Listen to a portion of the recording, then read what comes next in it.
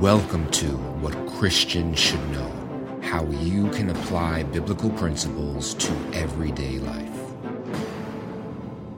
Good day to all. As always, my name is Dr. Elijah Sadafel, and welcome to What Christians Should Know, the podcast. We will jump right into where we left off last time in the second part of repentance.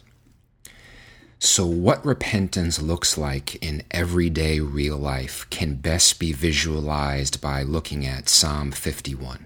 This is where King David, a man after God's own heart, repents concerning his adultery with Bathsheba. From Psalm 51, we will learn that repentance has 7 unique characteristics. The first is that repentance relies on God's mercy. The first thing David writes in Psalm 51 is, "Be gracious to me, O God, according to your loving kindness, according to the greatness of your compassion, blot out my transgressions."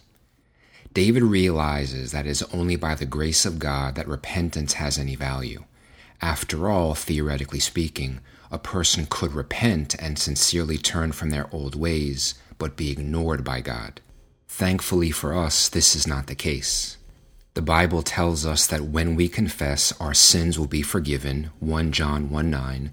We must repent so that our sins will be blotted out, Acts 3:19, and that God himself has an earnest desire for all people to come into repentance, 2 Peter 3:9. Number 2 is that repentance seeks for the person to be cleansed. Psalm 51:2 says, "Wash me thoroughly from my iniquity and cleanse me from my sin." When we come before God and ask for forgiveness, he may pardon us, but the stain of sin remains. Hence, David asks to be thoroughly washed and to have not only his stain removed, but to have a deep internal cleansing that also changes the desires of his heart. David, being truly repentant, doesn't just want God to graciously forgive him for this act.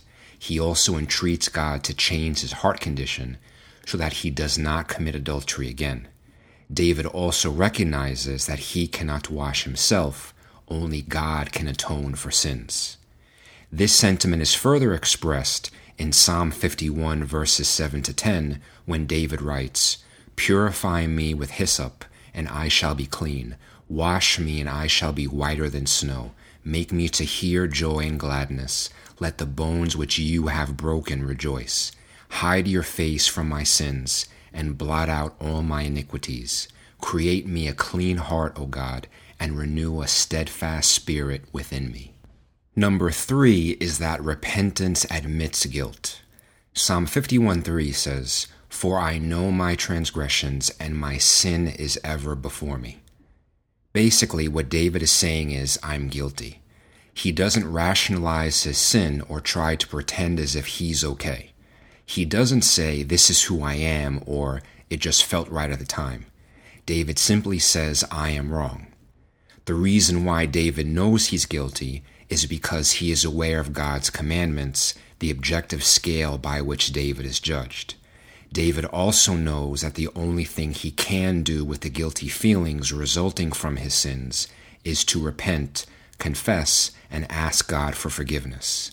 Just as David realizes that he cannot wash himself, he also recognizes that only God can remove his guilt by forgiveness.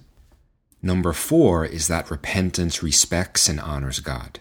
Psalm 51:4 says, "Against you, you only, I have sinned and done what is evil in your sight, so that you are justified when you speak and blameless when you judge."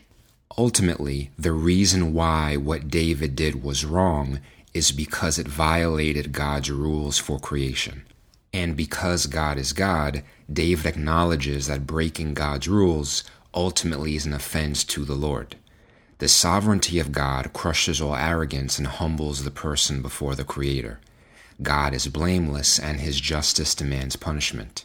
David subsequently does not bargain with God, knowing that he cannot win. The 5th thing is that repentance seeks to be close to God. Verses 11 to 14 say, "Do not cast me away from your presence, and do not take your Holy Spirit from me. Restore to me the joy of your salvation, and sustain me with a willing spirit.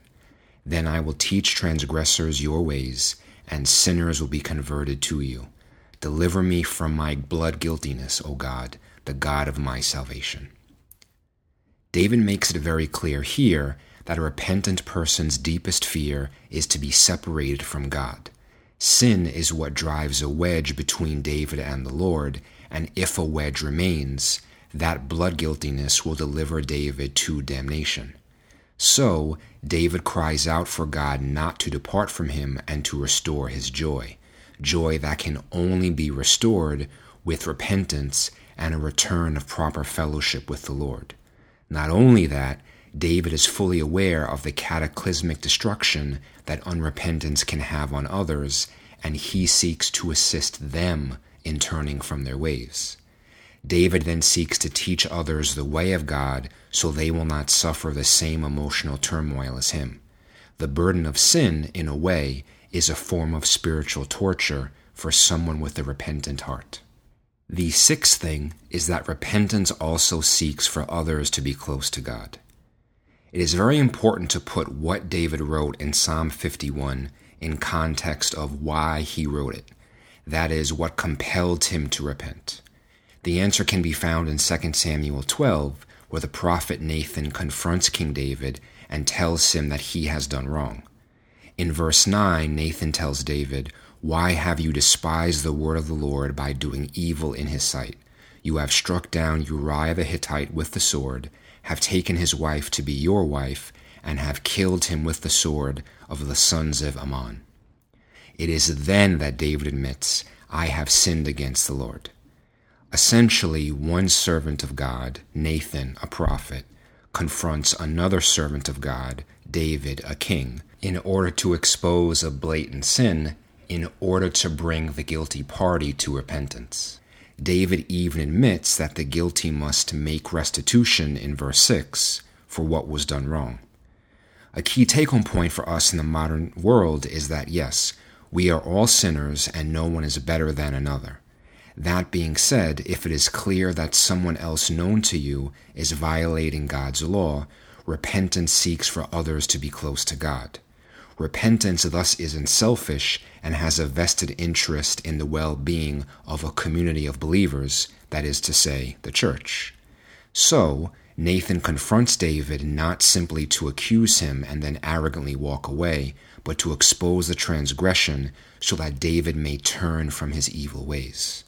Implicit in the narrative of Nathan and David is the desire of one servant to assist in the walk of another, and in this particular case, ignoring the unrepentance of a king, and by modern extension those in spiritual leadership, portends many negative consequences for those who serve under the king.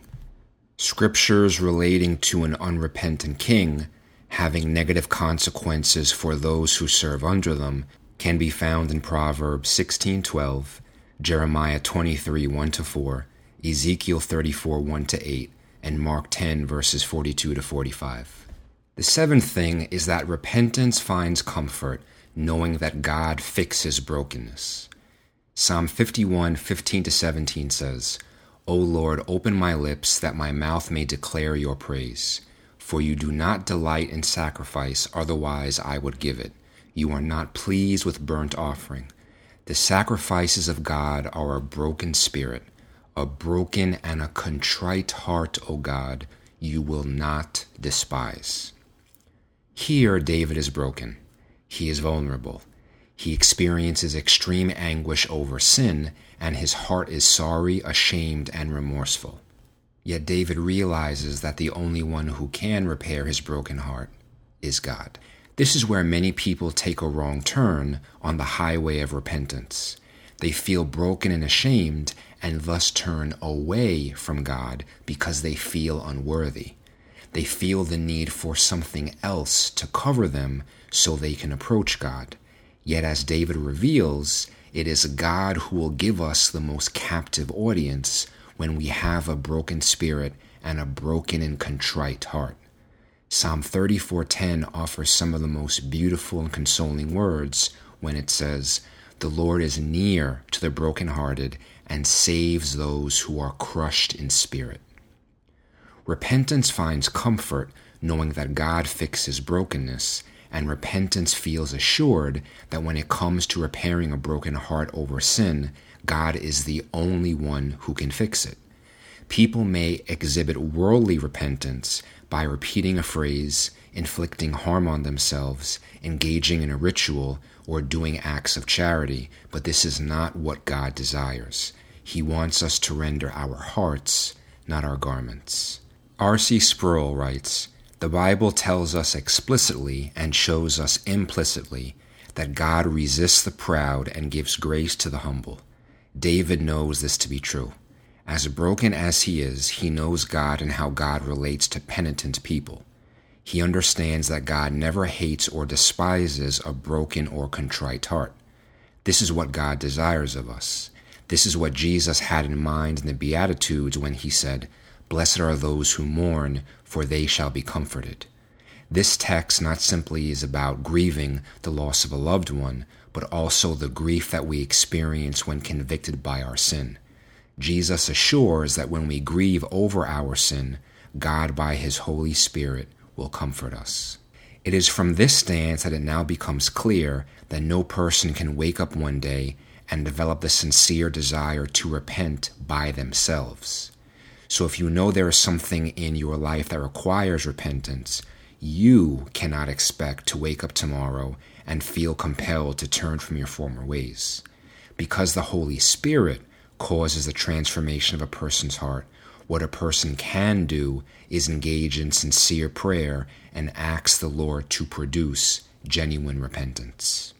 One of the key ideas that I wish to leave you with is that repentance is a process, not an event.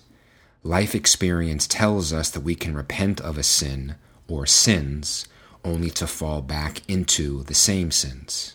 For example, a man may feel deeply grieved over his addiction to pornography, repent of his sin, turn away from it for a time, and then fall back into the same sin when tempted or in a time of vulnerability.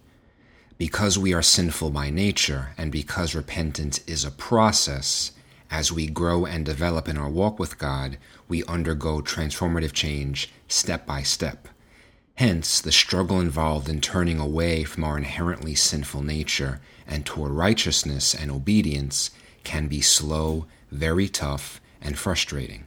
Thankfully for us, God is patient when it comes to us turning away from sin, and Jesus came specifically to call sinners, not the righteous, to repentance. Moreover, many characters in the Bible were not immediate saints after God called them up to bat. For example, even after God chose and made a promise to Abraham, he still exhibited deceitfulness. Before Moses served as a mediator to deliver the Israelites from bondage, he was a murderer.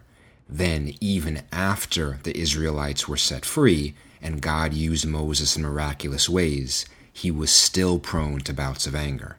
Even after Elijah called down fire from heaven, he feared a human queen more than God himself. And even after David was anointed as God's chosen king of Israel, he still committed adultery. All of these men were so important in the history of redemption that they were included in the Bible, and all of these men were corruptible human beings even after they were chosen.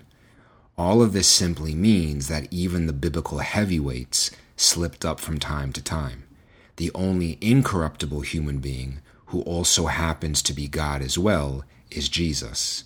So if a full turning takes a while and you struggle, then congratulations, you are a normal person. As I mentioned in the lesson in the tabernacle, symbolically we live in the dirt of the world and constantly get our feet dirty as we engage in day-to-day activities. Yet it is the water-containing laver, symbolic of God's word, that compels us to both look at ourselves and to wash, making ourselves clean. This touches upon the process of sanctification, a topic for a later lesson. The basic point here is that becoming more Christ-like is always a continual process, not an event. We are always supposed to be studying God's word, praying, examining ourselves, and washing ourselves in his transcendent truth. This is what motivates us to repentance. The process of repentance, then, is mediated not by what we think is right, but by what God says. Because if during the course of our journey with God, we change and thus our conscience changes, we cannot place eternal trust in something that is shifting. We can, however, place eternal trust in an unchanging God and His commands. And in order to turn away from what is bad, we have to know what is good and what God requires of us. So, the more we learn about God, His principles, His morals, His laws, and His commandments, the better idea we have about what is truly right and what is wrong. In the end, when we finally appreciate and understand what God desires, then we will develop a heart and thus a desire for repentance that aims to please God. In an ideal scenario, God's word animates our conscience, which then convicts us when we do something outside of God's commands. Paul writes in Romans 2:15 that God's law is written onto our hearts and our conscience bears witness to His law. Even people who are non-believers and unrepentant have a sense of the divine eternal principles written onto their hearts. Of course, in their case, their conscience may be a very soft, quiet voice that is ignored when they have a crisis of conscience. In the case of a repentant person, that voice is loud and unceasing, saying, "Stop." The only way to ensure that the loud voice is in fact speaking the truth is to compare it to what God says. When people come to see me in the office, they often have a type of pain, and although that pain is acutely troubling, it also serves a purpose, to let the patient know that something is wrong. That something wrong tells them that they need to see a doctor. For the person with a repentant heart, their inner self strives to adhere to the external, divine, transcendent law of God. So when they violate that law, their heart accuses them and they feel pain. That's when they come to the ultimate physician, Jesus, the only one who can truly heal them. The fact that the afflicted person came into the office in the first place is a step toward recovery because the patient recognizes that they can't cure their sickness by themselves. And because of His grace, the Lord doesn't want us to render our garments or to do anything in order to, quote-unquote, prove that we are sincere. Rather, the most sincere thing that we can do is to render our hearts and come to God in our broken spirit and a contrite heart. The physician can work wonders fixing a broken heart, but speaking from experience, a physician will have a very, very tough time trying to heal someone who thinks there's nothing wrong.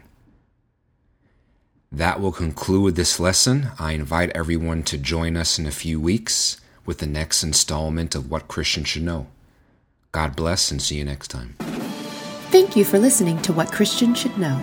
For more valuable content, please visit us at chesadafel.com. For general inquiries, email us at info@wcsk.org.